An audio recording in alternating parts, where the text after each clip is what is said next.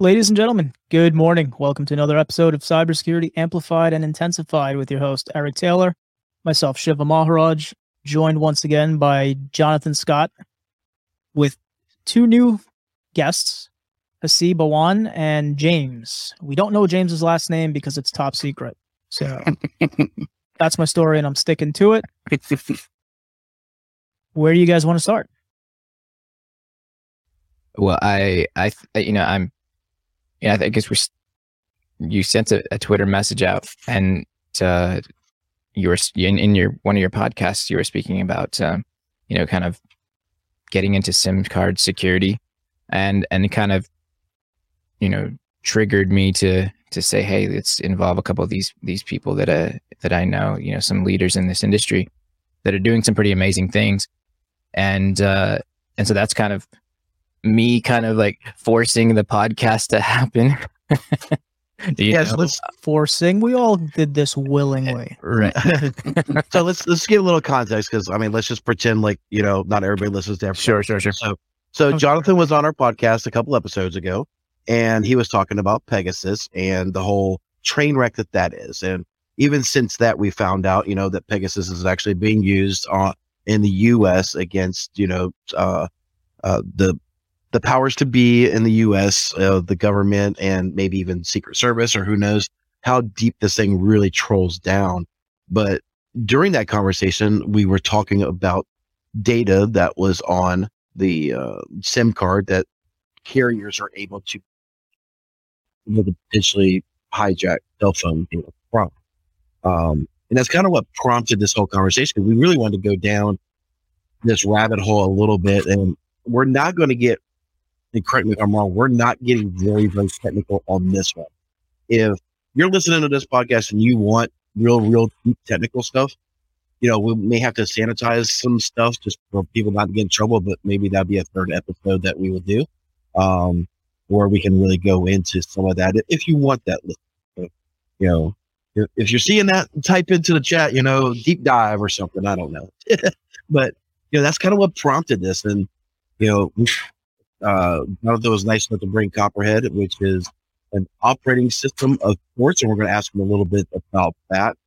How exactly Copperhead is actually helping try to protect some of the Android stuff. And we'll talk to Steve here. He is a cell phone carrier that is located down in California. So that's kind of where we're bringing this together and hopefully having a good discussion. So I guess, Jonathan, let's pick up there. I don't want to talk Pegasus too much, because there's a lot of fluid information there, and I'm sure we could have another conversation. But right, I think a good place to start would be you going into a little bit of detail about how SIM cards upload their XML package to create backdoors.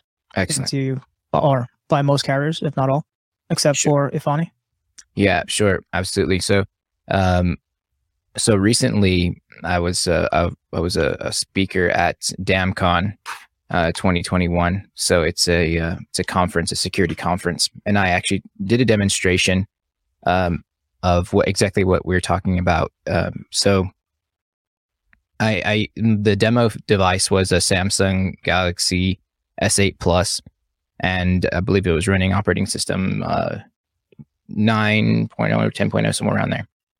But this vulnerability is still current in the latest Android operating system on Samsung's, LG's, and pretty much every other Android out there.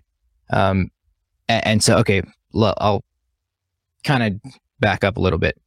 When you install a SIM card into a device, there's packets that there's programs that are already installed on the SIM card itself. So SIM card actually has, think about it as an operating system, but it's actually, you can write code for the SIM card, and it's, written in Java, and it has, like, say, PRL packages or whatever it may be that the carrier wants to install and have triggered, on the device. So this is why whenever you put in a SIM card, say you have an unlocked Samsung Galaxy Note, and you plug in a Verizon SIM card, Well, then when you open up your apps, you can see all the Verizon apps, but then you pop in an AT&T SIM card and you're going to see all the AT&T apps, right? And you don't have to actually be connected to the internet for this, because what's happening is there's this swapping, right? So this XML data is being swapped out. It's so it's already written into the operating system, right? These XML files are already available inside of the core of Android, right? So the OEM, which would be in this case Samsung, original equipment manufacturer, the OEM, has this deal with these network carriers, and so their packet, they're commented out. Let's just say that until that trigger, to say the SIM card and then the phone meet each other, then these carrier specific packages become enumerated. They become enabled. Now this is the issue, right? So every carrier has their own backdoor, and they call it diagnostics, right? They call it debugging. And so, for example, the demonstration that I did was on an AT&T device, and previous. So this was for the DamCon conference. And you can see clearly that in the demonstration, the AT&T logo comes up, and so what happens is I'm actually able to enable Android Debug Bridge without authentication. It doesn't matter if there's a lock on the device. It doesn't matter if there's a passcode on the device. And I also tweeted out, the communications with Samsung that they acknowledge this vulnerability exists, and they say that they fixed it, which they have not. And so, these things are, so AT&T, Verizon, Sprint / T-Mobile, right? They're combined now. Let's just take these American carriers, for example. This backdoor allows them to silently be in your device without you ever knowing. All right. And so this is exactly how, spyware can be spread. This is exactly how malware can be spread. And because if people actually know what these vulnerabilities are, then they can exploit them. Got a question for you. The whole purpose. Yeah. Go ahead, Eric. Are these cards encrypted at all? So like if I worked at a Sprint store or T-Mobile or whatever, and I had a little bit of a fart of intelligence, I could potentially just start. Is there a way of preventing someone from just adding a repo to be installed on a brand new phone that's get that SIM card? Is there any encryption at all? Yeah. So there's no there's no security on these cards at all. Like at all. I mean, you can get a general SIM card reader, plug it in and read the data on them.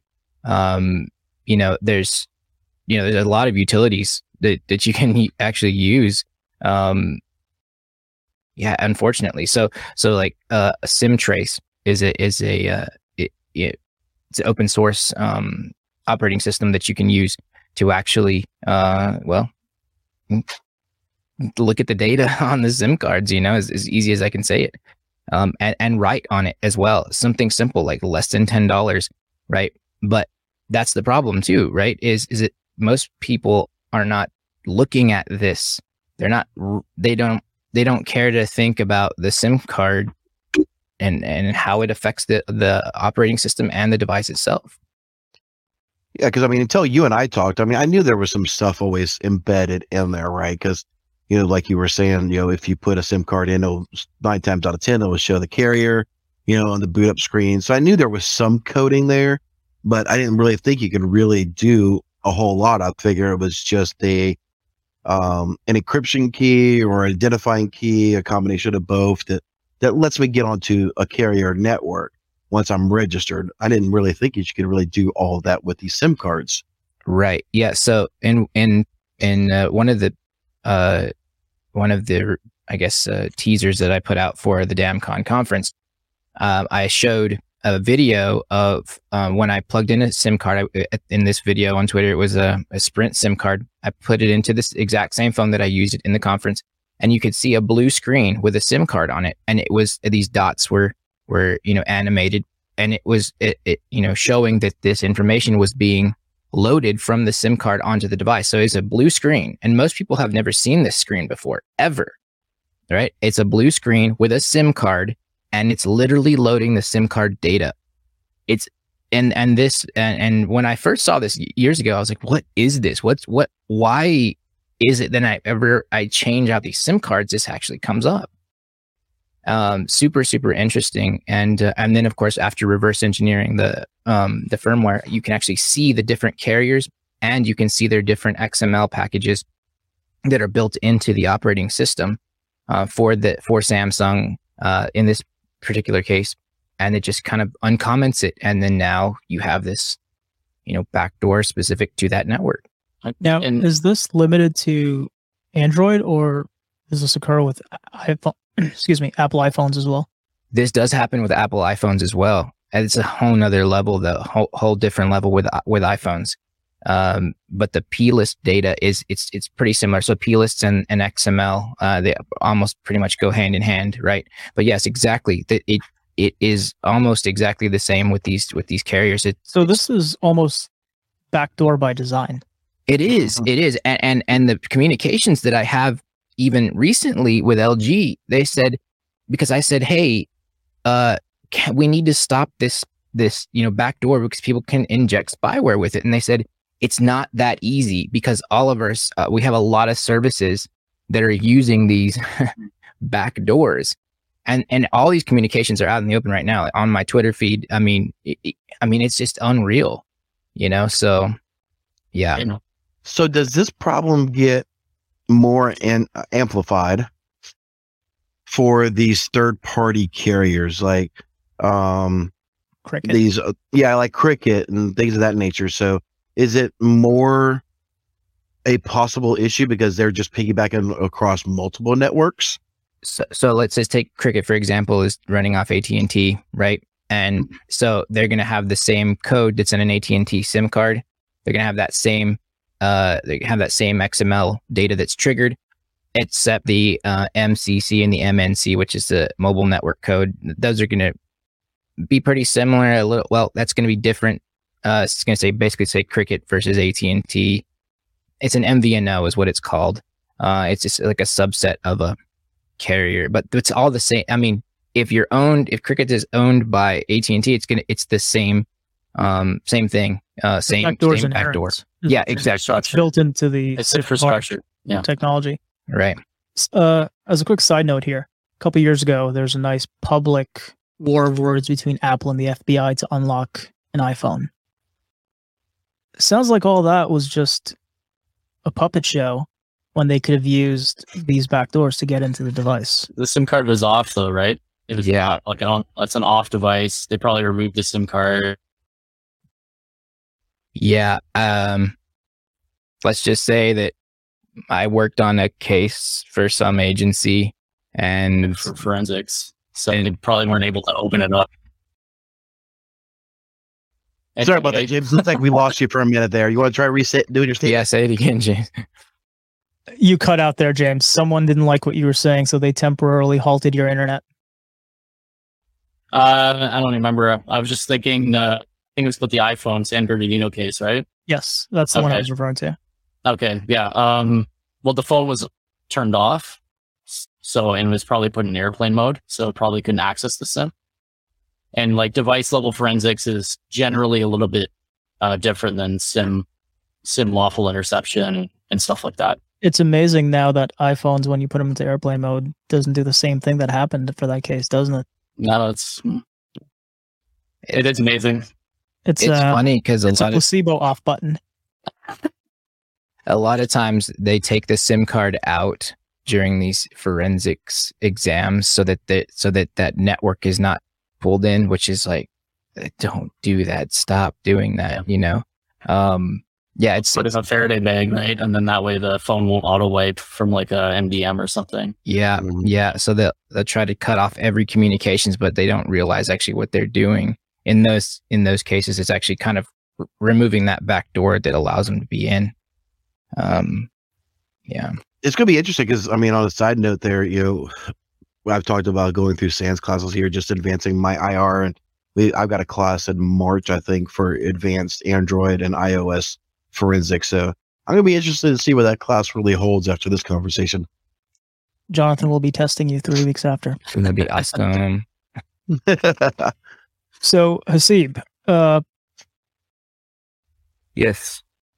Jonathan mentioned that he could not hack your SIM. Why not? Well, you want to know the recipe or you want to know why? I think if you gave the recipe, your competitors would have it. High level overview. What makes you guys different? Number one, our business model. Like a lot of these things can be prevented, but technically, I don't blame AT&T or any major carrier for that, right? The cost of telecom is rising. If you look at EBITDA, it's very difficult to make money. The easiest way is to make money is by selling you data. And frankly, 99% people are okay with it. They may say, I don't hate my being sold, but if you give them iPhone, but I'll need your DNA report, they will give it to them. So I believe that I don't blame the company as much because the cost of putting those checks in place is very, very expensive. So it's like putting it in convenience. Like I'll give you a simple example. At Ifani, if something get lost, it takes 24 to 48 hours to recover it. Cell phone. If you're on a regular person who lost his phone, you want it within 2 minutes. And you'll make a deal out of it. So FCC has to cover. Second thing is when AT&T have to cater or big telcos have to cater to any company, they have to look at not just the iPhone, they have to look at if there's a 3G phone on there, if there's an IoT device, if there's someone running on, it's like you tell the internet not to connect with anyone using Windows 98.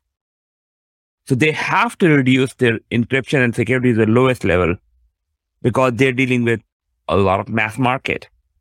So that's the reason I don't blame either of those companies for what they do. Secondly, we all operate under the law of America.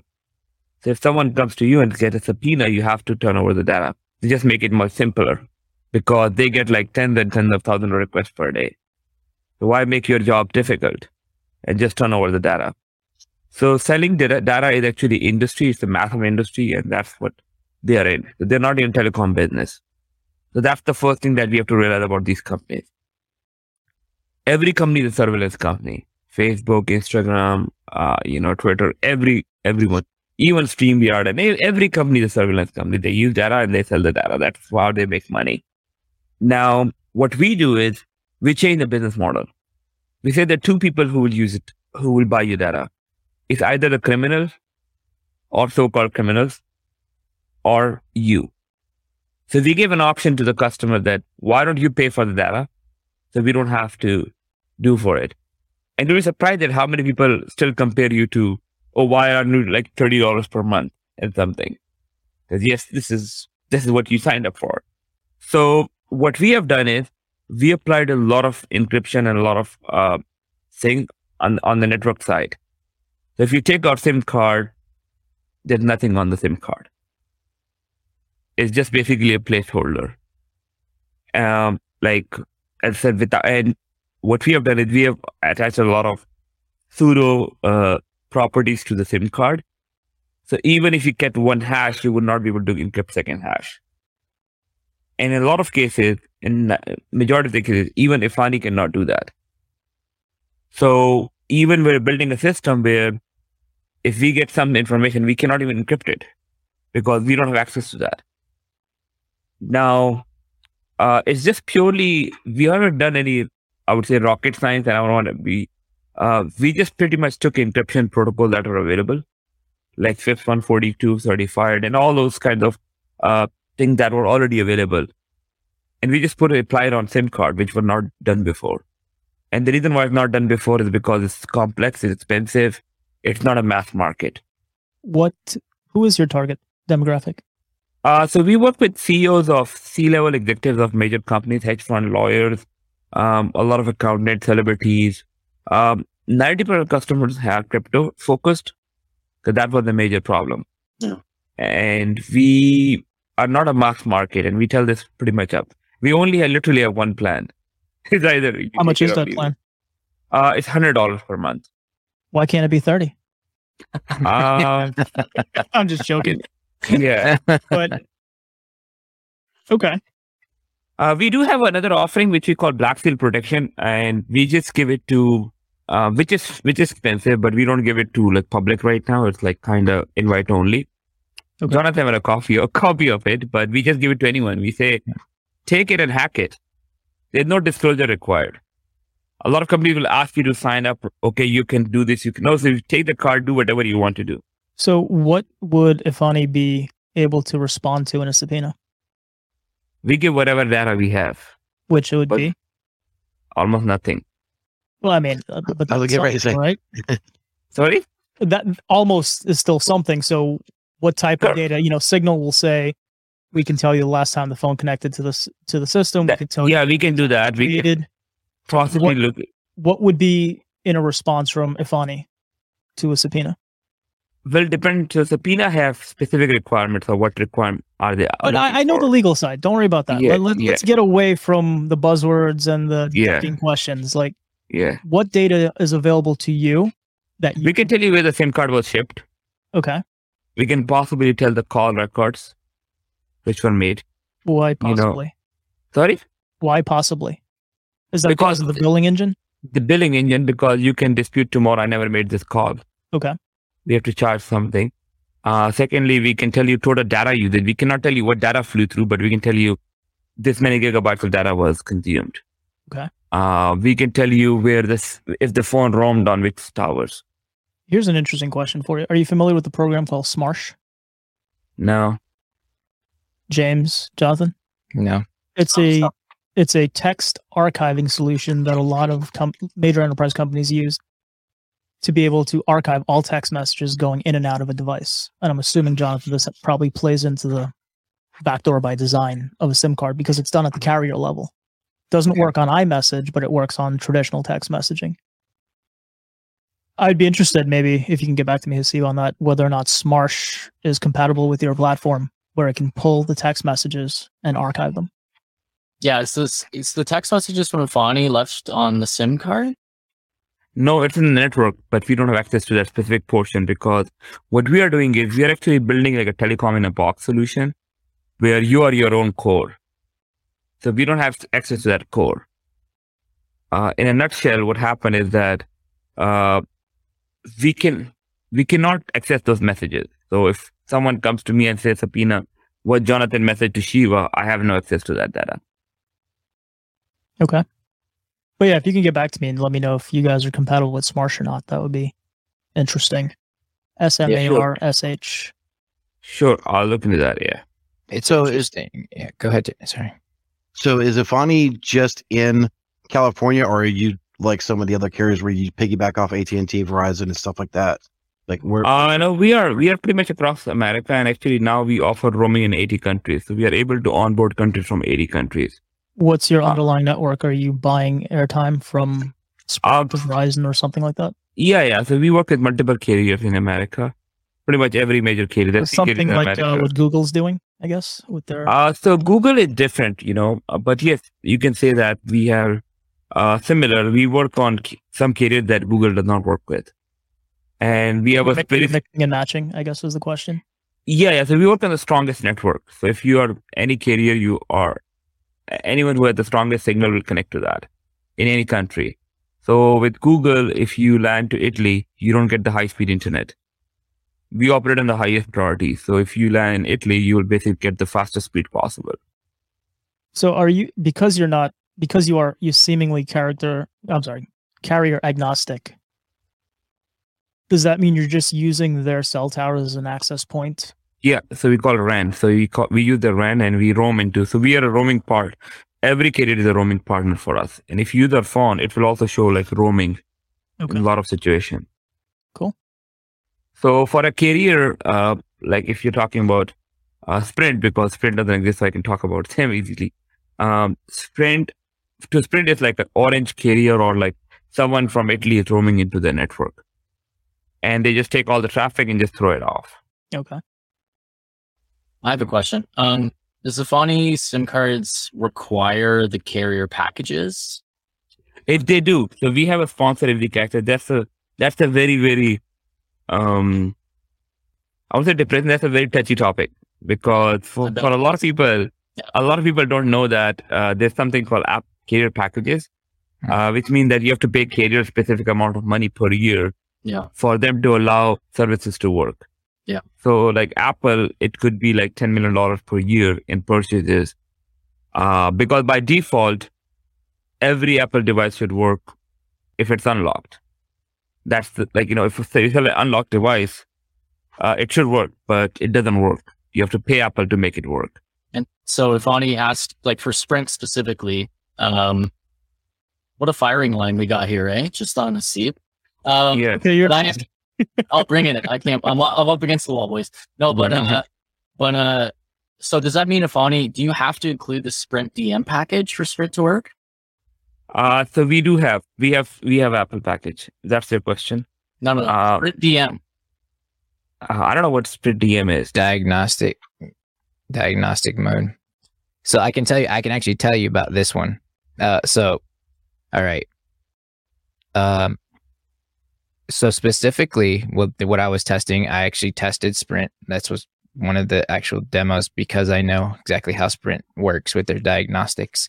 And okay, when you insert, so those packages, so let's just say we have Sprint and we want to use Sprint and then we want to pop in the Afani SIM card. If that SIM card is not talking to the operating system, like let's say, make sure like the SIM card needs to vibe with the operating system that's on the phone. Okay. In order to enable this full backdoor, right? So this is one of the things, like whenever I'm doing these testing, these SIM cards have to be in the devices. Okay. If I pop in an Afani SIM card with the packages that Sprint has already downloaded onto the device, this backdoor is not going to work. Okay. Because it doesn't actually have this symbiotic relationship doesn't exist. Okay. And this is a very important thing, even when I'm reporting these vulnerabilities, you need to make sure that the SIM card is inserted into the device in order for this to work. Hence why we were talking about, backdoors with forensics and things like that. So that is one of the tests. And I posted that on Twitter and I actually said, look, I cannot do this with the Afani SIM card, inserted because that relationship is not happening. But to your point, James, yes, that DM, diagnostics manager is on the device, but it can't communicate properly. Well, just can't communicate. And from my research that I showed. So sorry, go ahead, Shiva. No, go ahead. Okay, so if you have a Sprint SIM card, you put it in, it tries to load DM, you pull it out, put in a Afani SIM card, it can hop on the Sprint network without DM. Is that what you're saying? Yeah, absolutely. That's very good. Yeah, because we don't, we operate separately, like I'm trying to be very, very cautious with my selection of words, but I'm just saying that, I'm in a very, it's a tough part, right? Yeah. Because you want to tell everything. That red box in the top left-hand corner, it's just a facade. It's just I know. Anyway, okay. Anyway, so what we do is, I can tell you one thing that we do have challenges with carriers and also challenges with cell phone providers because the lack of access that we get. Like on Blackfield protection, which is invite only, we still have challenges with getting FaceTime and iMessage to work. And a lot of people don't like it. Why? They say, because they say we use FaceTime. I said, why would you Why use doesn't FaceTime? it work? Because the way it works is, so IMSI profile, you have to give Apple IMSI profile. These are 50 IMSI profiles that will work on your network, and this is the payment against it. The problem is that because every telecom operator is every person actually an individual operator kind of thing, you cannot put them in one cluster and say these are all the same cards. So you cannot combine them. So it's difficult logistically that on one end you want to make them separately, but other end you want to cluster them in one. So that's the challenge that we may, and because we change IMSI profiles on the go, so every SIM card may have like 10 profiles on the go, which keep on hopping between each other to prevent location tracking and IMSI tracking and all those kinds of issue. And the problem is that when you hop so often, apples get confused in a way that, oh, which profile is this linked to? And they start creating problems for us. We should have a solution within 2 to 3 months, but it's a very touchy topic for us because how you want to do things, but at the same time, you don't want to give control as well. By extension, does that apply to their new Hide My IP feature? On the Apple? Yeah. So it does, right? So we have our own like IP tracking system. So effectively, you can actually have your own APN and VPN on the SIM card. So you don't need to install a VPN on your phone. So if you're an organization of 50 people or 100 people, you can effectively give everyone a SIM card and have your own tunnel that routes the traffic through your own tunnel. So you can block traffic, you can allow traffic without installing a VPN client on your phone. Right, but this is now built into the iPhone just as a feature with iCloud, where if you're using Safari, you're essentially proxying through Apple's servers. Correct. So we just say, we will give you a separate server. That's just yours. So that doesn't depend on Apple or anyone. And Apple is notorious for it. Like, the reason for that is they have their own way of doing business. And even Samsungs of the world, they have their own way of doing business. So everyone want access. And because that's where the problem with the big carrier comes in. When they have to work with mass market, they have to give everything to everyone. And when they give it, a lot of time intentions are notorious, but at the same time, when you open it up for Samsung, why can't you open for LG? Why can't you open for Xiaomi? Why can't you open for every other vendor in the world? Do you open for Huawei? Sorry? Yeah, I think so. Frankly, a lot of people will say that, but I'm sure everything in the world, every chip in the world has some Huawei component or some Chinese kind of component. So maybe Huawei now that's fake news. Come on.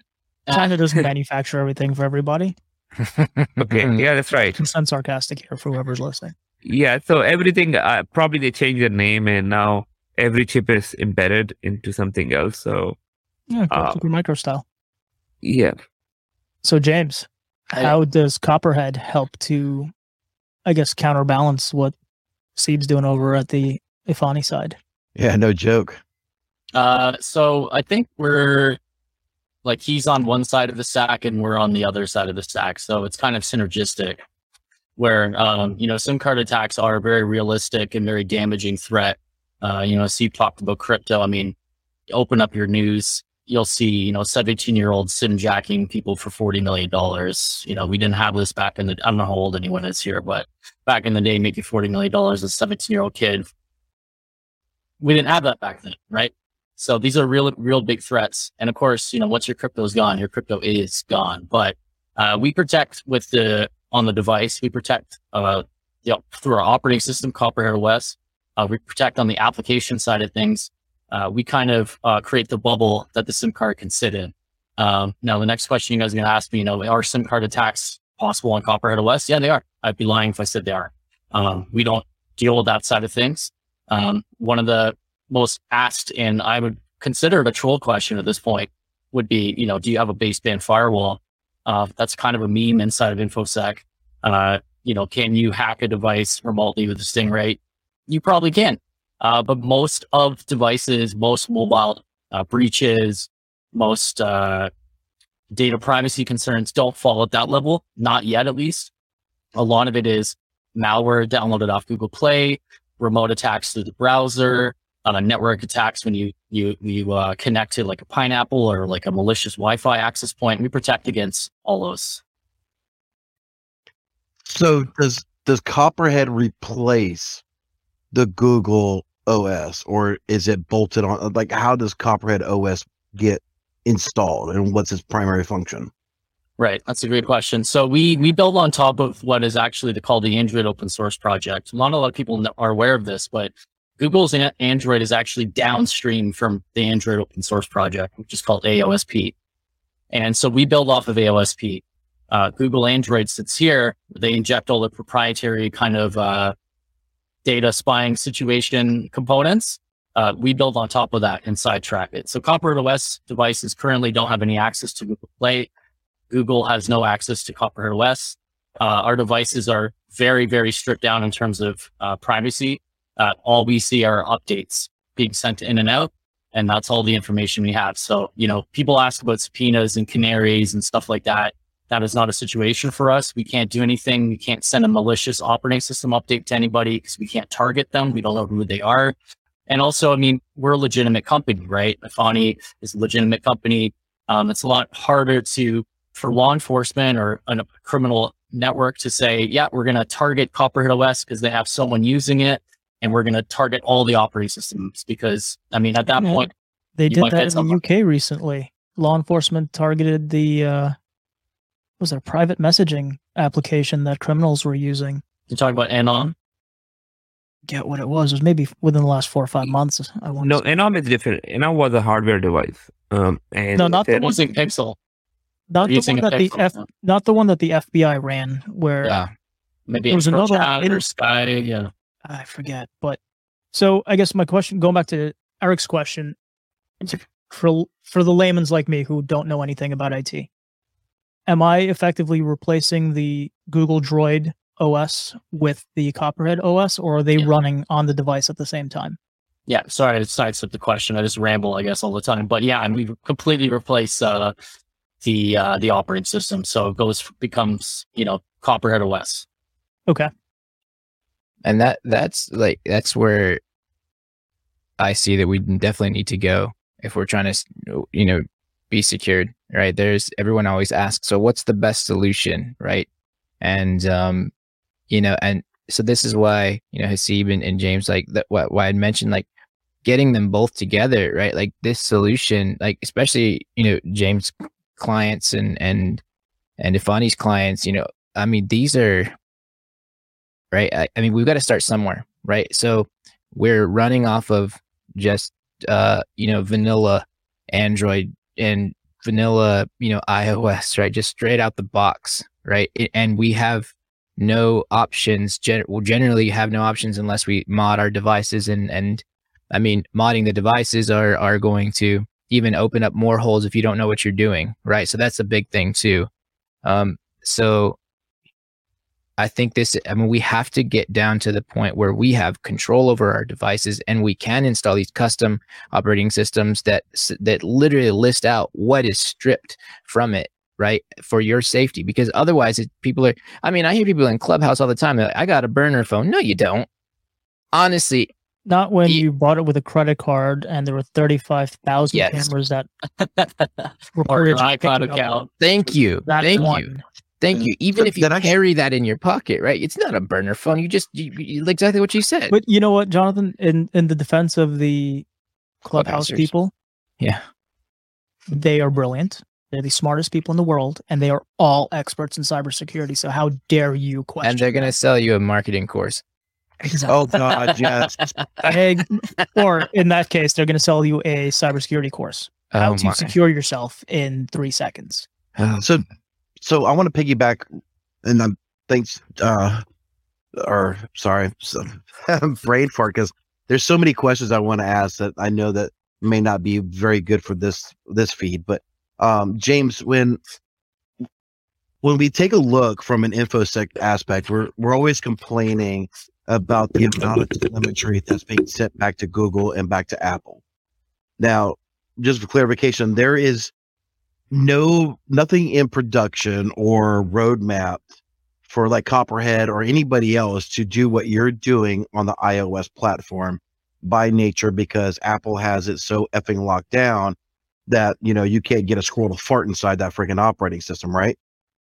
I don't know if squirrels can fart inside of it. I can't confirm that, but I can tell you that iOS is very secure, and it is a double-edged sword, which is like they are pretty much the baseline for mobile security, which is a great thing. But the problem is you can't open it up. You can't modify it, right? So people don't really get to see what's going on. And like, for example, Shiba talked about the hide my IP. The hide my IP in Safari is probably good for the layman. You want to hop on a Safari, and you want to protect yourself against websites tracking you. But anyone who's recognized what's happened to Apple in the past is they have to favorably respond to lawful interception requests, meaning that you can hide your IP from, Pornhub or whatever website you're going to. But if someone with a subpoena wants to put themselves inside that data stream, they absolutely can. Or app. And and will.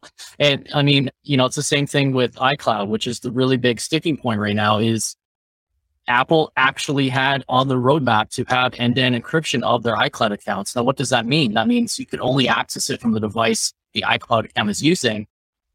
Law enforcement, who, some of our clients, I don't want to make them upset here, but law enforcement did step on Apple's toes and said, do not implement this, because currently the easiest way to retrieve data from an Apple device is not to hack the device, it's to just go to the iCloud account because it's unencrypted.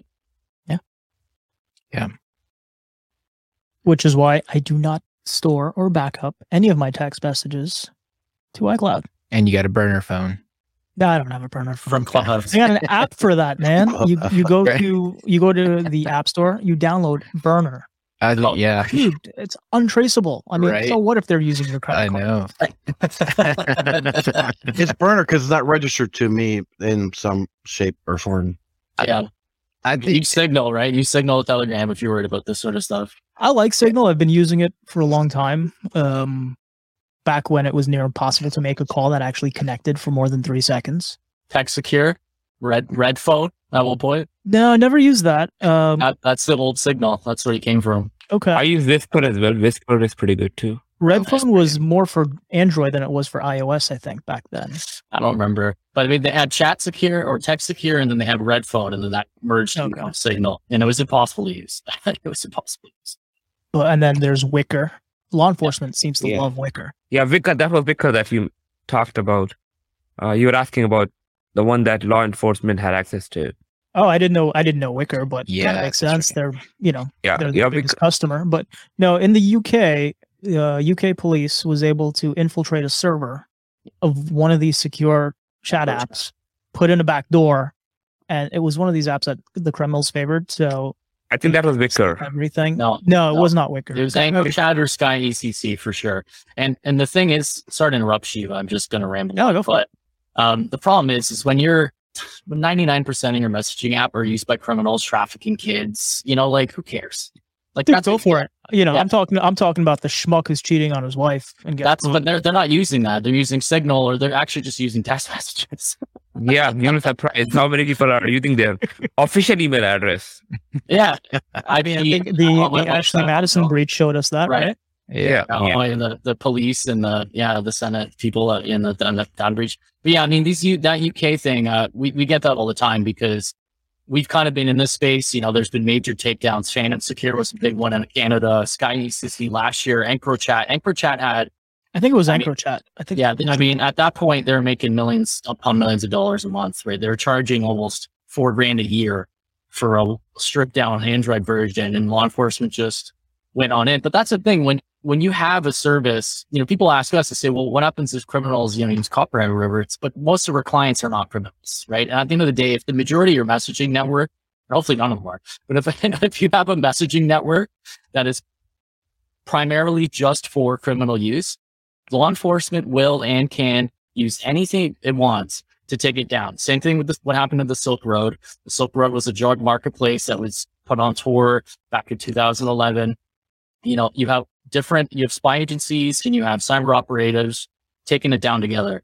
When you have that much criminal activity, no one's going to shed a tear for you if you get taken down, right? And rightfully so, because you Yeah. deserve it at that point. yeah, I mean, like it's not like the guy cheating on his wife or some guy's trying to, have a subscription to some weird fetish website. It's cartel members trafficking kids, trafficking drugs, talking about hits on people. Like, the best use of something like an Ifani or a Copperhead for me is in corporate, right? Right. You want to get away from industrial espionage, and you don't want your competitors finding out what your edge is. So Yeah. you're gonna have protected communications. Yeah. So, Yeah. sorry, go ahead, Jonathan. no, that's and I think in crypto too, right? And right, like that was saying, that's why, and I think this would be like there's a lot. So me being in the crypto space myself, like working for a crypto company, a security engineer for a crypto company, we deal specifically with the I mean, we have an app, right? Like anyone else, we have, we have a wallet just like anyone else, stored on your phone. And, everyone is open to, these SIM attacks and then the attacks just from third party attacks from other, Android apps even, right? So that's a really big deal.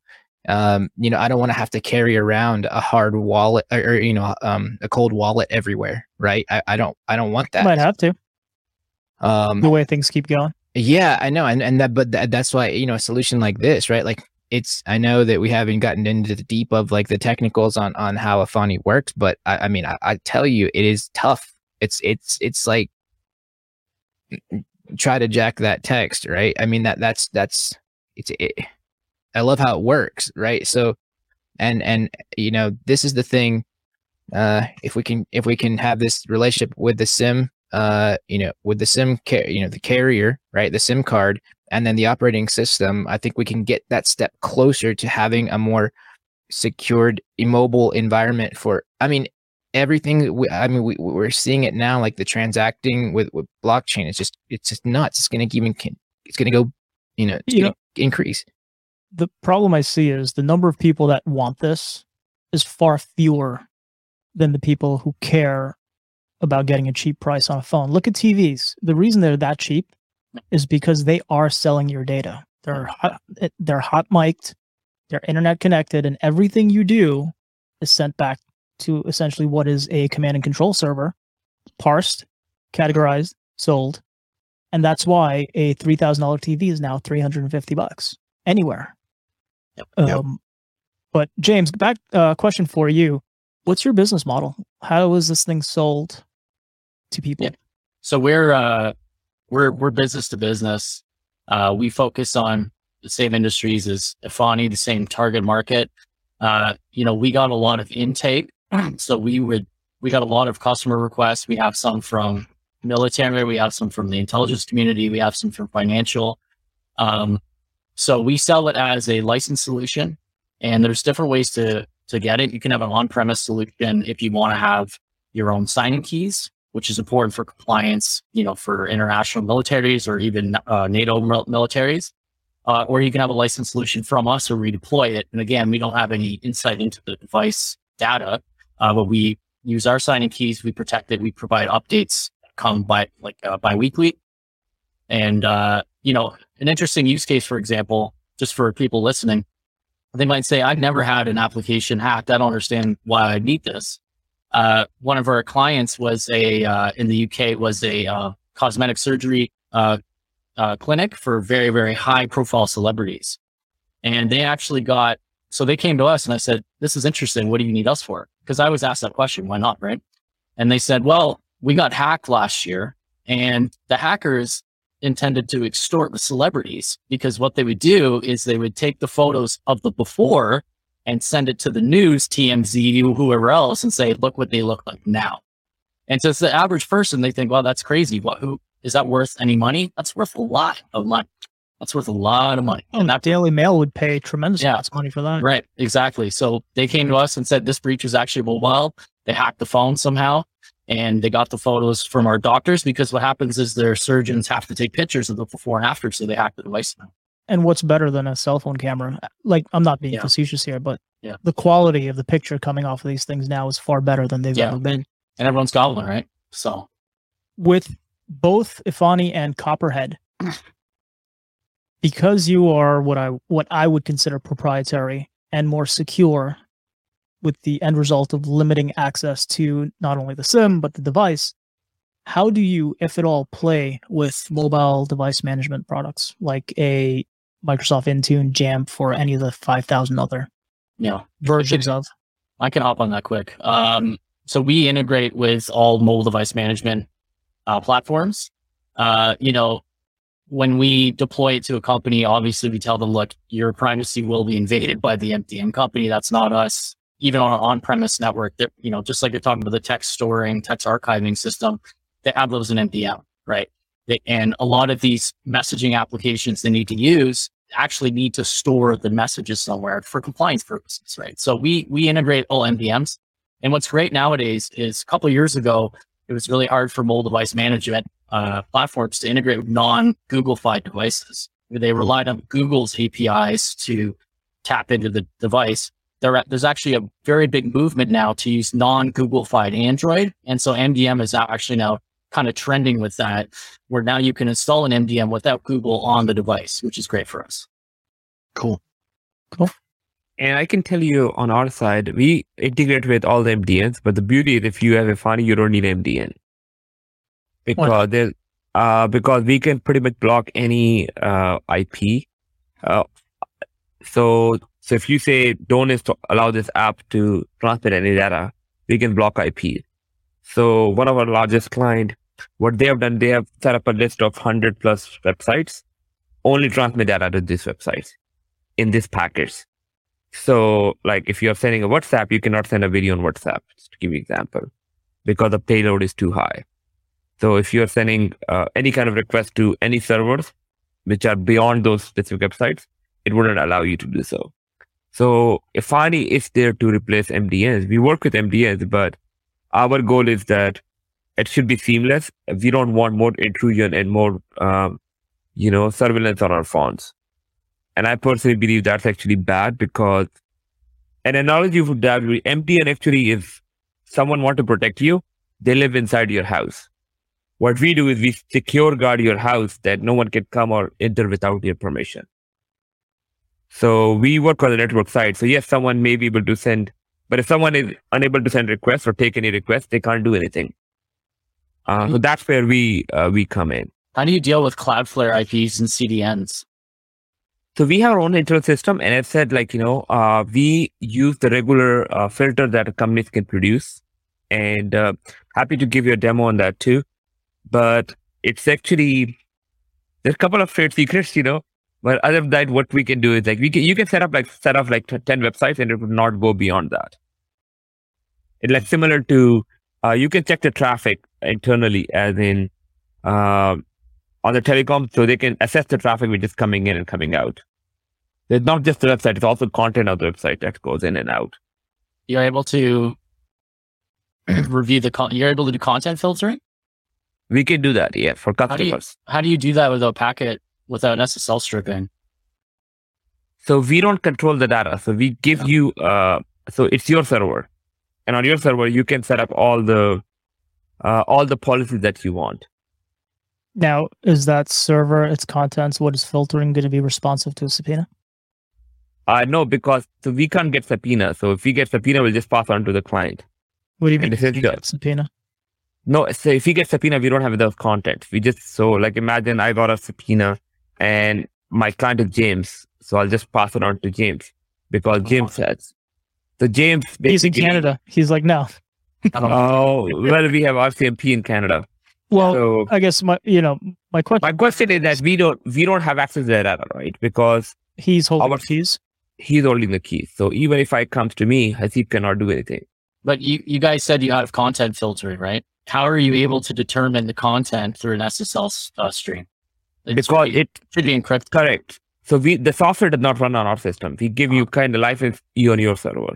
So the on-premise system does the content filtering and also is able to encrypt the traffic to do so. Correct. And we don't have access to that information. So if someone comes to me, I can say, hey, this is James. I can tell you how much data did he use in the month, but I can't go beyond that. Okay. So now you're hosting this server, container, whatever we want to call it, correct? It depends on the customer premises. Like some customers want to hold it on-prem. Okay. Or some customers want to be like a third party like AWS. So we're essentially just proxying everything through that server. Correct. It's your own tunnel that Efani doesn't have access to. So what we are trying to do is, in the future, is that we are trying to build a movement called Own Telecom Network, where we allow anyone to build their own telecom tower, their own antenna, and their own, more like a private LTE system, where people are able to just build their own networks, which are totally private, but they also work with external systems too. And frankly, our goal is to hold as less of a data as possible because we don't need the data. Okay. But there's some regulatory requirement with FCC and other things that we have to hold on to. Right. And again, we obey by the law and we do not encourage any criminal to use it. That's why we don't offer our premium services to anyone. Now, And is how do the yeah. sorry, God. How do you accept payment? Do you accept Bitcoin and cash or cash? So we never accepted cash, but we accept cryptocurrency and we accept wires.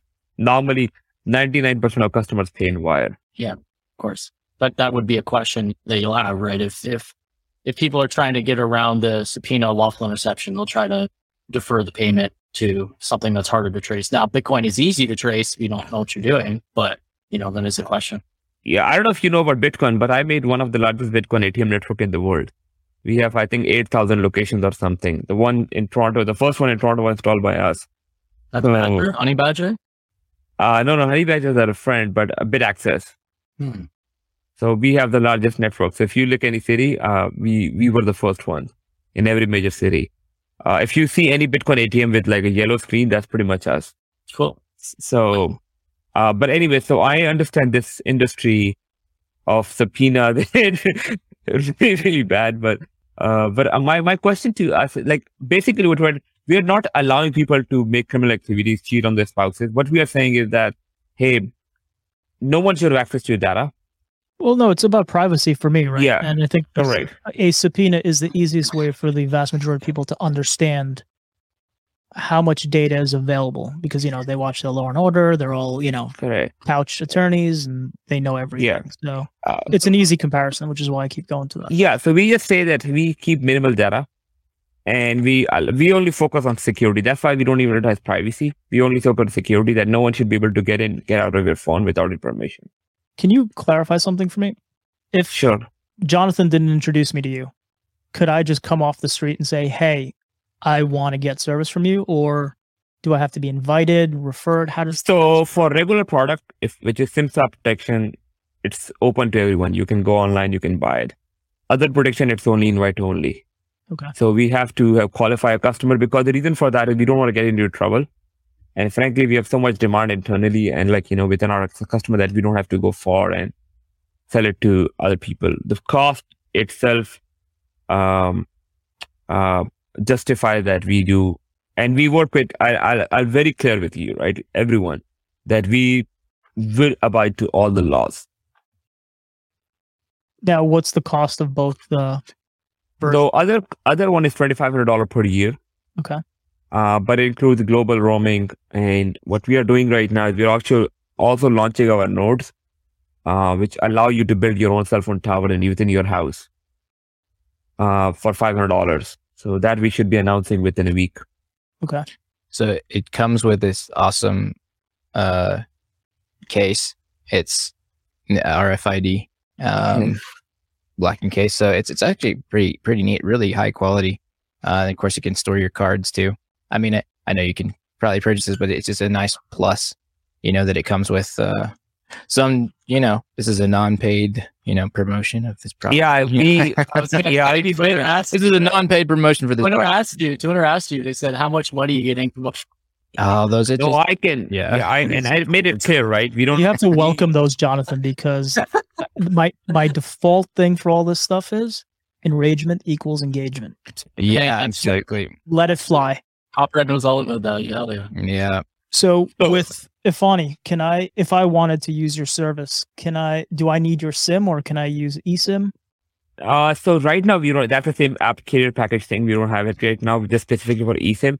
But yes, you can buy online. You can get SIM card online through the regular package. Look at that. I want the fancy shit, man. I'm special. So you have to get to a regular SIM first before we can qualify to a second level. It's invite only, and I know Sorry? the owner. I'm not. I know the owner. Let me that bypass shit. man, frankly, I can't help you out. Sorry. All right. It's No one wants to buy. Give you yeah. a 0 star. I'm just joking. Children.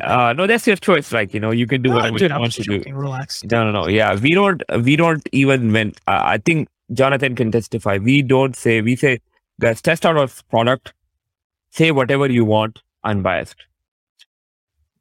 Yeah. No, I mean, it's fun. When I first got to, the service is awesome. First off, easy setup, right? So when you purchase it, so it comes, it's like, it's like a regular SIM card, right? You pop it out, you send them a message online. They walk you through everything. It's pretty simple, pretty easy process. Of course, it's best like your phone should be unlocked. That's the thing, that's the best scenario that you could possibly encounter, right? That is something to note. So if you do have like a carrier lock, I mean, it's I think you can get around. I don't know. Correct me if I'm wrong. You can get around the carrier lock, but it's best if it's unlocked. So it depends, right? Like, if you're an AT&T, we can put you on AT&T network, but we prefer that phone is unlocked because the challenge is you can get unlocked when you're on your current service, but when you leave the service, it's very difficult to get it unlocked. So Right. I have a question here. If I were to use an Ifani SIM card, the physical piece, and I use a Verizon eSIM, Yeah. I'm still subjected to the backdoor Verizon because of the eSIM. So okay. So that's a little different scenario. I For like the worst back- case scenarios. Okay. Worst case scenarios. But why do you want to use two SIM cards? Why don't you just port Because I away? like throwing monkey wrenches into Okay, Just had to go there, didn't you? but just to be clear, that we transfer your current number. No, Yeah. this isn't a question Yeah. specific to Ifani and your service. This is like, let's just say there are people who want to run both for Yeah, whatever you're- reason, right? And Yeah. you're getting the protection of the Ifani SIM by not having the plist data uploaded and creating that structural backdoor. But what happens when you run both now? Yeah, you're open. Okay. Yeah, you're open because the eSIM is downloading that PRL data and then executing the XML. I just want to be straight up about it because, yeah, that is the scenario. Somebody asked me that actually recently, and yeah, you have to if you're running both. Yeah, you're still open. Okay. And that's just how it is. I haven't found a fix yet. Unless I actually had Copperhead OS, then I could actually fix it. Honestly, I could How would you do literally. that? So I could actually stop the specific PRL data that's being downloaded, and actually modify it. Basically, I have full root access to the device in that sense, right? Of course, I don't know if you guys give that a Copperhead OS. Well, no, but I'm sure if There's you a allowed a difference with public. the Jonathan and the Shiva. Jonathan can do that shit. Me, Yeah. I'll be like, Jonathan, can you do this for me? Yeah, so what I would do, I would, if I'm a big corporation, right, and I want to have both, and I would say, hey, James, I want you to stop this eSIM, and then you'd make a custom build or something. I don't know, probably, but and I showed you exactly why, and then, whatever it is that you get, I would need that. I need root access. I need root access to modify this on a normal Android device. Otherwise, it's just going to be, we're open. But I need that root access. Can't you just scream sudo at your phone and it opens up? I think so. Only if Siri. Sometimes. Yeah, Siri. Yeah. Yeah. It's like, James, sudo. is that a stock feature of Copperhead to be able to block the backdoor from the SIM? No, like I mentioned, we don't really deal with the SIM, but what Jonathan's talking about is kind of advanced level techniques where we don't grant root access. And that's at one point that was the most asked question. How do I get root on my phone? The answer is you don't. Because if you can get root, then someone else can, right? But what Jonathan's talking about is he would pull down our source available code and he or us would modify it so that we would either strip that out so when it's built and compiled and deployed, it doesn't exist. Or we'd add some sort of level of blacklist components where we just blacklist it at all time. I think Right. that should be a paid add-on feature. Yeah, for sure. I like how you think. I take Yeah. royalties just Okay, that's your fee. Let's go. Yeah. 30% and Put it into a That's smart Wayne's got contract. it. just like Mr. Wonderful. Yeah. He is my I think favorite. I think with James, I absolutely, because one of the problem that we face is that even just the FaceTime thing, it's a small thing. I don't know why people use FaceTime today. That's me, but people use easy. FaceTime. It's built in. Yeah. And I only talk to people who have blue bubbles. and people actually want, I would not use service if it doesn't have FaceTime. Our goal has been to make it as seamless as your current carrier. So one of the challenges that we faced was that with some two-factor authentication companies, they need data, and the SMS would not get delivered because of, they say, oh, you are now based in Costa Rica while you should be in America to receive this text message. Mm-hmm. So I asked them, how would they know that information? Like, think about it. Why would they know that because the previous company was selling the information? So we blocked those things. So we do get some kind of these kind of issues, and we keep on solving, making it as convenient as possible. So when Jay mentioned that they don't allow root access, because once you allow root access and everything, it becomes, now you doesn't have Copperhead anymore, and someone may get compromised and tomorrow, oh, he was using Copperhead. Yeah. Right. And then, who takes the blame? Copperhead takes the blame. I'm sorry for talking on your behalf, but that's what happened. Like we say, we give you this thing because we can kind of assure it. And that's what Apple's strategy has been too. They can only assure whatever they have built. So even though it looks bad from optics point of view that they are controlling a lot of stuff, but you don't want Apple devices to go and go bonkers and people playing around with it, because they are able to detect a lot of threats that an average phone, if the phone is open source, it may be very difficult to get. And that's why how many people jailbreak their phone? I don't know, like 0.01%, or how many people? Not in 10 years. Not yeah. And even for rooting the phone, how many people root the phone? Because every time you root the phone, there's some application that doesn't work out. Yeah. So I think we I have just want to. my phone to work every time. So Correct. I leave it as it is. That's what I prefer too. And that's what I say. If you put in, obviously that's my own thing. If funny, people say, oh, can I do this? Oh, just put a SIM card, use your current carrier, use your current telephone number, and nothing changes. That's pretty much about it. This is Sorry, go ahead. this is important. I think to mention for why both of these. I guess Eric left. So it's important to mention for both of these, Grafana and Copperhead OS. Look, all of this information that's being, as far as data privacy goes, all the information that's on our devices, VPN data even, is being sent back to servers, right? I've talked about this. I've showed this. I've proven this even with code. And the big thing to understand is, as we go into a metaverse, as we go into this web, as we're progressing in Web3. Let me give you an example. Just recently, so I proved that the LiDAR is constantly scanning on an iPhone, right? So it's constantly scanning your environment and sending that data back to Apple servers. Now let's imagine this. And again, I'm going to do the research on an Android, but let's imagine that we're having in a government office, your iPhone is on and it's scanning your entire environment. Okay, well, when you scan an environment, I mean, truly, I don't know if you've ever used the LiDAR on an iPhone before, but you can literally zoom in to your home, your bedroom. Like you can see exactly. It's pretty amazing. Like you can literally, it's a 3D world. It looks like a video game, but it looks very, very realistic.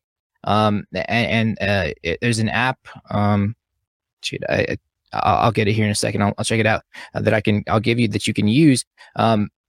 It's amazing, but all that information's headed out. It's from your device, and here it's a free app. You use this free app, and then that's it. But again, it's without the app.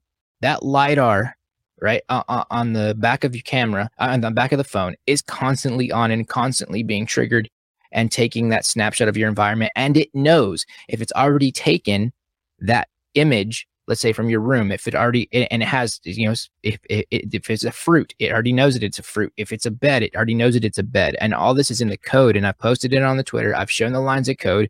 I've shown it's exactly how this is working. If we don't have these custom operating systems, I mentioned this in a podcast one day, and I said, "Are you okay with someone going into your home and sleeping in your child's bed?" Because that's how it's working now, right? They can have literally a 3D model of your entire home, like your entire bedroom, and it is realistic. So when you put on those VR goggles, you can know what it's like. You can lay down and in the same spot where that bed would be. And you can look right and you can look left and you can look up and you can literally see everything that's in that room, and you will know that person's intimate, spots in that room, whatever it is, in a way that you've never seen it before. But we have to block this, and this is why the data privacy is so important. This is where we're going. I mean, people don't care. Well, they already have all my data. Do they have what kind of sheets are on your child's bed? Not. I think a lot of it is an education problem. Sure. Right? Yeah. People, they don't see what you see. They don't see what Haseeb or James saw to make them build an Ifani and a Copperhead. Sure. Right? They just know whatever they are subjecting themselves to on whichever social media or what have you. And I think one thing we have to talk about privacy is that we have gone digital. There's no way we will become like, okay, unless you start living in rocks with all the disconnect communication and grow your own everything. It's impossible. Short of an EMP, you're right. Like, Yes. it's just, we are connected and it is what it is. So the quality of life will decrease significantly if we try to focus more. But privacy it's difficult. I fly. My everything is set up. Like, I'll give you a simple example. Ifani uses a courier company. And how do we ensure the courier company? Like, I cannot go and physically deliver it to Shiva. Yeah. Even if I do, I have to fly on a plane, which means that there's some bit of information that's being pulled into data. There's What always I think there's always opportunity for interdiction. Like, I mean, if someone wants to get something, they can. Correct. So we just make it difficult, and we just say that why don't we focus on security part rather than privacy part? So like everyone knows Mark Zuckerberg, but no one can get to him because it's secure.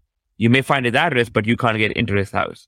So that's the concept behind how we look at things, that yes, your number is my number. One of the numbers I have is like one of the easiest number in America, and yes, you 3059 or whatever the heck the song is. 86309. We just goddamn area code. Yeah.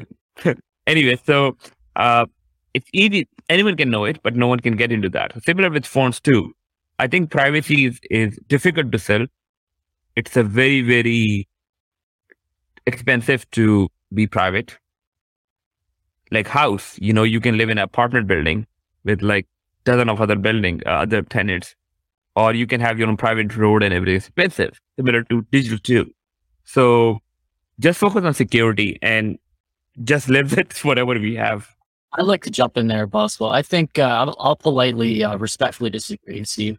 I think privacy is security at this point. When we live in the digital age, if the less things that are private about you, the more things that can be used against you, right? For example, you talked about the house. There are people who register real estate holding trusts as a corporation, and that's what their house is under. So now you're protected by corporate registry laws, right?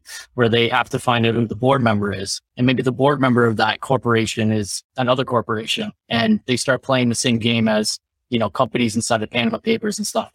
But what I mean to say is, if you have information out there about you, it's going to be used against you, right? The less out there about you, the better.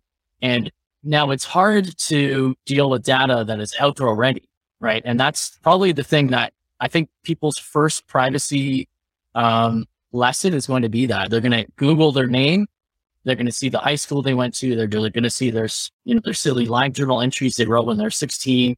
And they're going to go, oh my God, where is this data stored? Now look at all the things used against me. So I think privacy and security aren't separate things anymore. I think they're intertwined. That's what we feel about things, at least, because we understand that, the information used against you, that's a security risk. So when you look at sorry, go ahead. So let's dive down that road. So, I mean, what James was saying, if you ever want a shot, go log back into your old MySpace account and be like, oh my God, No one gets to see that. Exactly. But everybody is getting, me and Shiva's talked about this numerous times. We'll take ransomware as a case and I'll pivot back to the topic, but everybody knows about ransomware for the most part. They just don't think it applies to them or it will affect them until they get fucked in the ass by ransomware. Everybody knows that Facebook is doing some sort of algorithm. LinkedIn is doing some sort of algorithm. So they get numb to the whole process. I don't know if because they've gotten so numb, because you talk about data mining or stripping of this and, you know, being able to run all of these algorithms, because you're getting more technical than just a 5,000 foot view or 30,000 foot view, they go deer in the headlight and they don't know what the fuck to do. Like, so I don't know. I think people need to be educated. I'm 100,000% with you. I just don't know the proper way without them just spacing the hell out. I think it always goes back to education, but unfortunately you have to build it first. The platforms, the Afanis, the Copperheads, to show them why. Because it's easier to show someone why they should use a platform like that to try to explain and teach them why. Yeah. I think. That's a good point. Like we put out a YouTube video showing the connections coming from a Google Android versus a Copperhead. And Google Android connections, it's like 800 a second. And I mean, a hacker is going to chime in and say, well, you could put as much data in one connection as you want. Yeah, that's cool, man. But you know what we're talking about. We're talking about every time your phone moves from here to here, that's a new connection. That's a new data transfer. Yep. Right. Well, let me throw this back to the host, maybe Eric and Shiva. What do you think you could build that would teach someone something? I'm an idiot. I can't build shit. Count mine. Wave your magic wand. You're as intelligent as Jonathan. What would you build?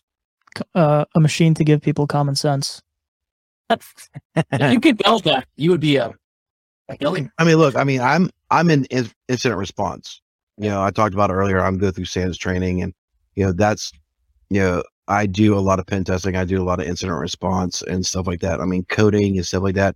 I mean, I'm getting into the sim jacking because of Jonathan, because I'm like, oh, you know, like I don't even hack on iOS, and I know there's a whole big bug bounty crowd, and you know, for iOS and Android hacking and all that stuff. But you know, I'm not even into that world, so I don't know really what to build, except for kind of what we're talking about is education, and you know, having folks like you guys on podcasts like this to help educate people. And like, look, there is something bigger out here.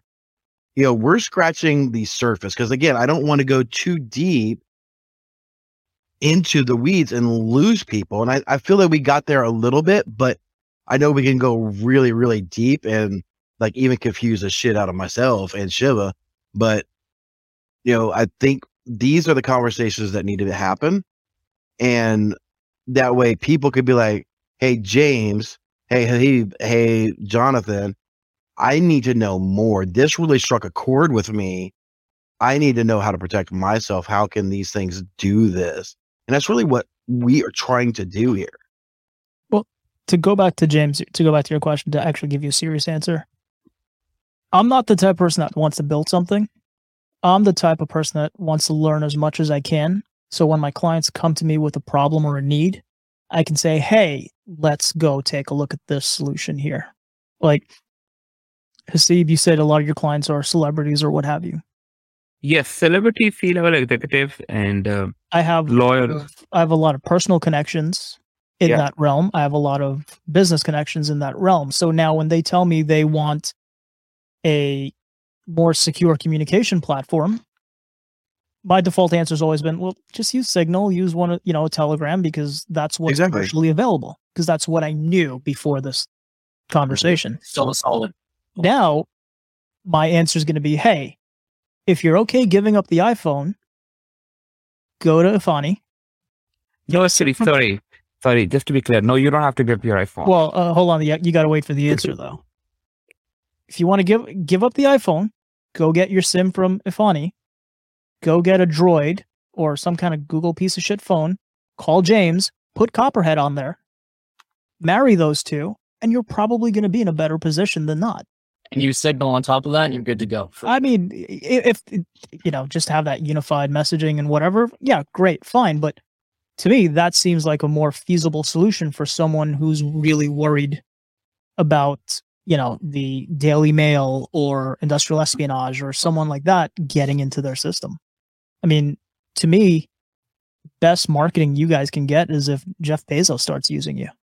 after his phone hacking scandal. Hey, Mhm. We confirmed too that, not to gloat, but we did confirm that the vulnerability used against him would not have worked on Copperhead. and that's good for people to understand and know, because there Yeah. are many versions of him that need that type of protection. Exactly. Yeah, and the reality is too, I'm going to take myself down a notch now. They might not find a vulnerability in in Copperhead, the one they used, but they have enough money and time to look for other one. And that's always what it is. It's always a race against time, a race for resources. Now, I think in terms of education, I think what's really going to blow people's mind, and I talked to Roger from Tor Project about, if anyone's familiar with Tor, it's like an anonymous network. Yeah. And we're kind of aligned on this, which is people are really probably only going to realize how much data is out there about them. And I'm sorry, we're getting a little hokey here, but once AI has become commercially more available and you can run a program that takes an hour to grab literally everything ever done on the internet about you, it gives you a picture. That's going to scare people. I hope. You know what's going to make them realize much faster is when they realize how much their data is worth and if they can make money selling it. Right. Yeah. Yeah. And I think that's the promise of Web 3.0, right? You can basically be a product, but at the same time, you make money off it.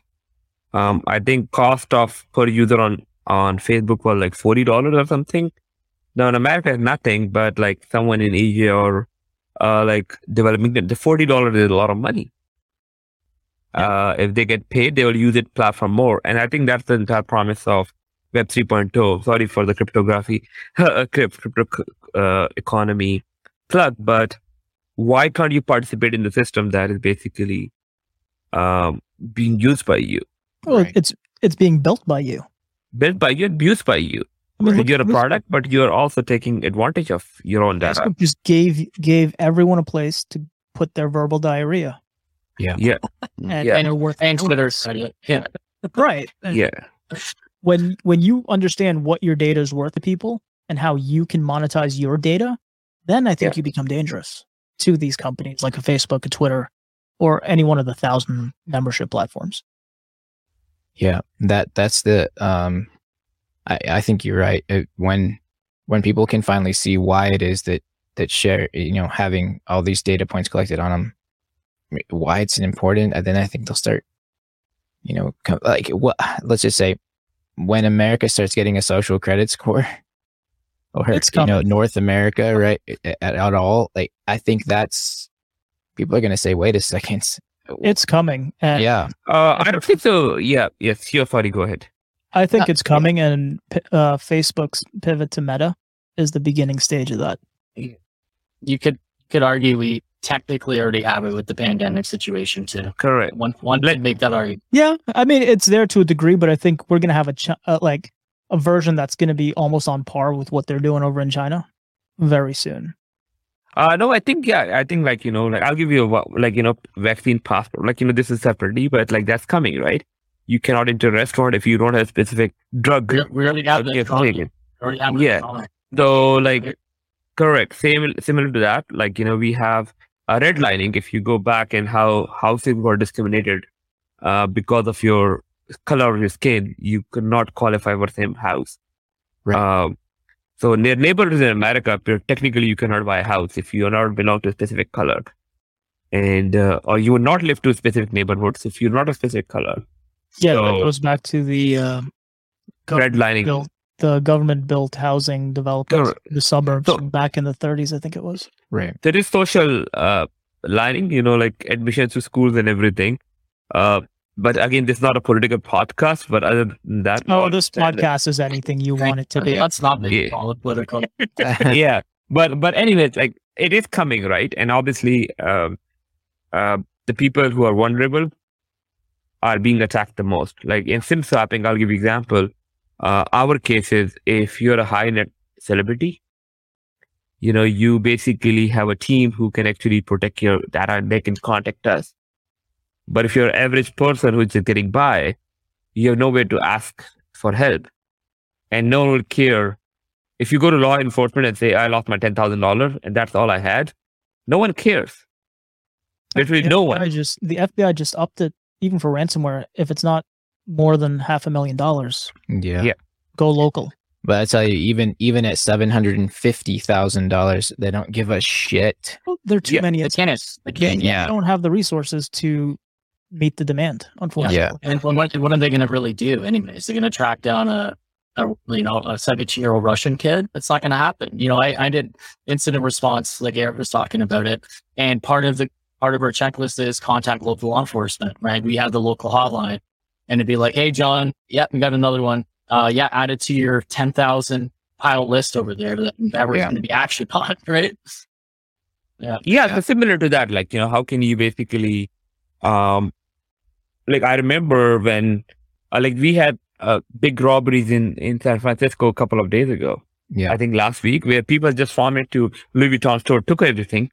Mm-hmm. I think it's not even a crime to steal less than $1,000 in Spain, where I am. For $1,000. So it's stupidity. But again, we can rant about it, but this is the system we live in. And we all have to play our roles. That's what I think. There'll be copperheads, there'll be competition to find. There'll be like 10 companies. Like, it's better the way that we have competition. People should come in and do a better job at security. I like competition. I do Yeah. believe in the zero-sum game. However, I think there needs to be a degree of threat intel sharing. Yeah. To help raise some standards, which I know is kind of an oxymoron coming from me. But So Where's your threat intel feed? where is mine? Yeah. I'm a CrowdStrike subscriber, so we get what we get from them, and then I go to Twitter, man. Everything's with Twitter. Yeah. Whether it's true or not, it's a whole different story. But you get. I try to read as much as I can from as many different sources as I can, whether I agree with them or not, philosophically.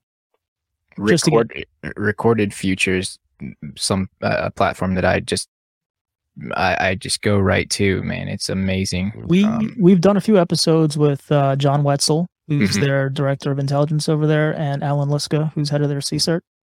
We've done a few episodes with them. We really like them. We got, they're very accommodating, and they really enjoy sharing what they can. Yeah. And if you can read stuff out of the Instinct group that they do make public, that's not part of their subscription, I highly recommend that. For sure. Yeah, I actually validated the Pegasus hashes with recorded future. So, which is the one that's actually on, the decompiled Pegasus in my GitHub. Okay. So when VX Underground actually put out the hashes for Pegasus, I mean, I know the guys, right? But I have to validate it as well. Just can't take someone's word like this is the correct, Of course. malware. So I used recorded future to actually, validate that this is truly the malware, and it was cool. I had a call with them actually a couple days ago. Good. Yeah, good no, guys. they're a smart group of people. 100%. They're really doing a good job. Question, I guess my last question for Hasib and James. I don't know if you can even admit to this. Have you guys found any indicators of compromise for Pegasus on your platforms? Not on ours. No, nothing. James? We haven't had any reports of it. We've had a lot of people think they have it, but it's never what they think it is. Okay. We direct people to Jonathan's GitHub. There is another open source tool. I think it's called MWCL, something along those lines.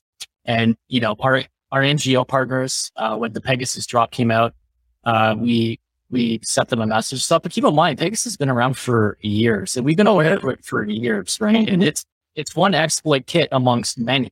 And that's the other thing is that, to talk about NSO specifically, there was, what was the other one from Italy? I don't know what it's called anymore. There's a whole bunch of offensive security tools that are used in nefarious ways, right? So, but to answer your question succinctly, we've not had any reports. If we did, we'd talk about it because it's frankly quite interesting. I mean, if Pegasus could hack us, we'd like to know about it. We came out with a blog post saying they probably don't, because at the end of the day, why are you going to hack Copperhead? It's going to cost, $2 million to say to hack Copperhead when you can spend 20,000 to hack the same stuff. That's Unless there's an actual target they're going for. right. Right. Absolutely. Yeah. Yeah. Super targeted. Yeah. Yep. Yeah. Well, gentlemen, that's it for me. Eric, I don't know if you have anything else for them. Nah, I'm just gonna go upstairs and burn my sheets and move all of my kids' furniture around now. I love going into spaces with you, man, because you're just super straight up, straightforward. And I remember the last space that we were in, the Twitter space we were in. You were you were like, look, I'm blunt, I'm straightforward, and you don't know shit. You don't know shit. You don't know shit. And let me tell I loved it, dude. I loved it. Podcast started in Clubhouse. Yeah, that's what you said. Yeah, we would go in there. He and I would just like start shitting on the stupidity in the MSP market for me and the IR market for him. And we're like, hey, let's just record this and throw it up. And here we are. I guess with that said, Jonathan, Haseeb, James, any closing thoughts, arguments, anything? Jonathan, you good? I'm good. Thanks. If I can make a quick plug, just Yeah, of course. And how can people reach out to you and give you their money? Yeah. I love it. Yeah. So find us at copperhead.co. We provide Copper OS, which works on Google Pixel and soon to be Xiaomi devices. Send us an email if you're a business and you're looking to up your mobility security solution. Get in touch with us. We are flexible and we'll make sure we protect your clients. All right, Habib. Haseeb, sorry. Yeah, we are a boutique cell phone service. Think about Verizon, but secure. That doesn't sell you data. That's pretty much about it. If you want a better service, come to us. Efani.com, efani.com. You can call us, and that's what we do.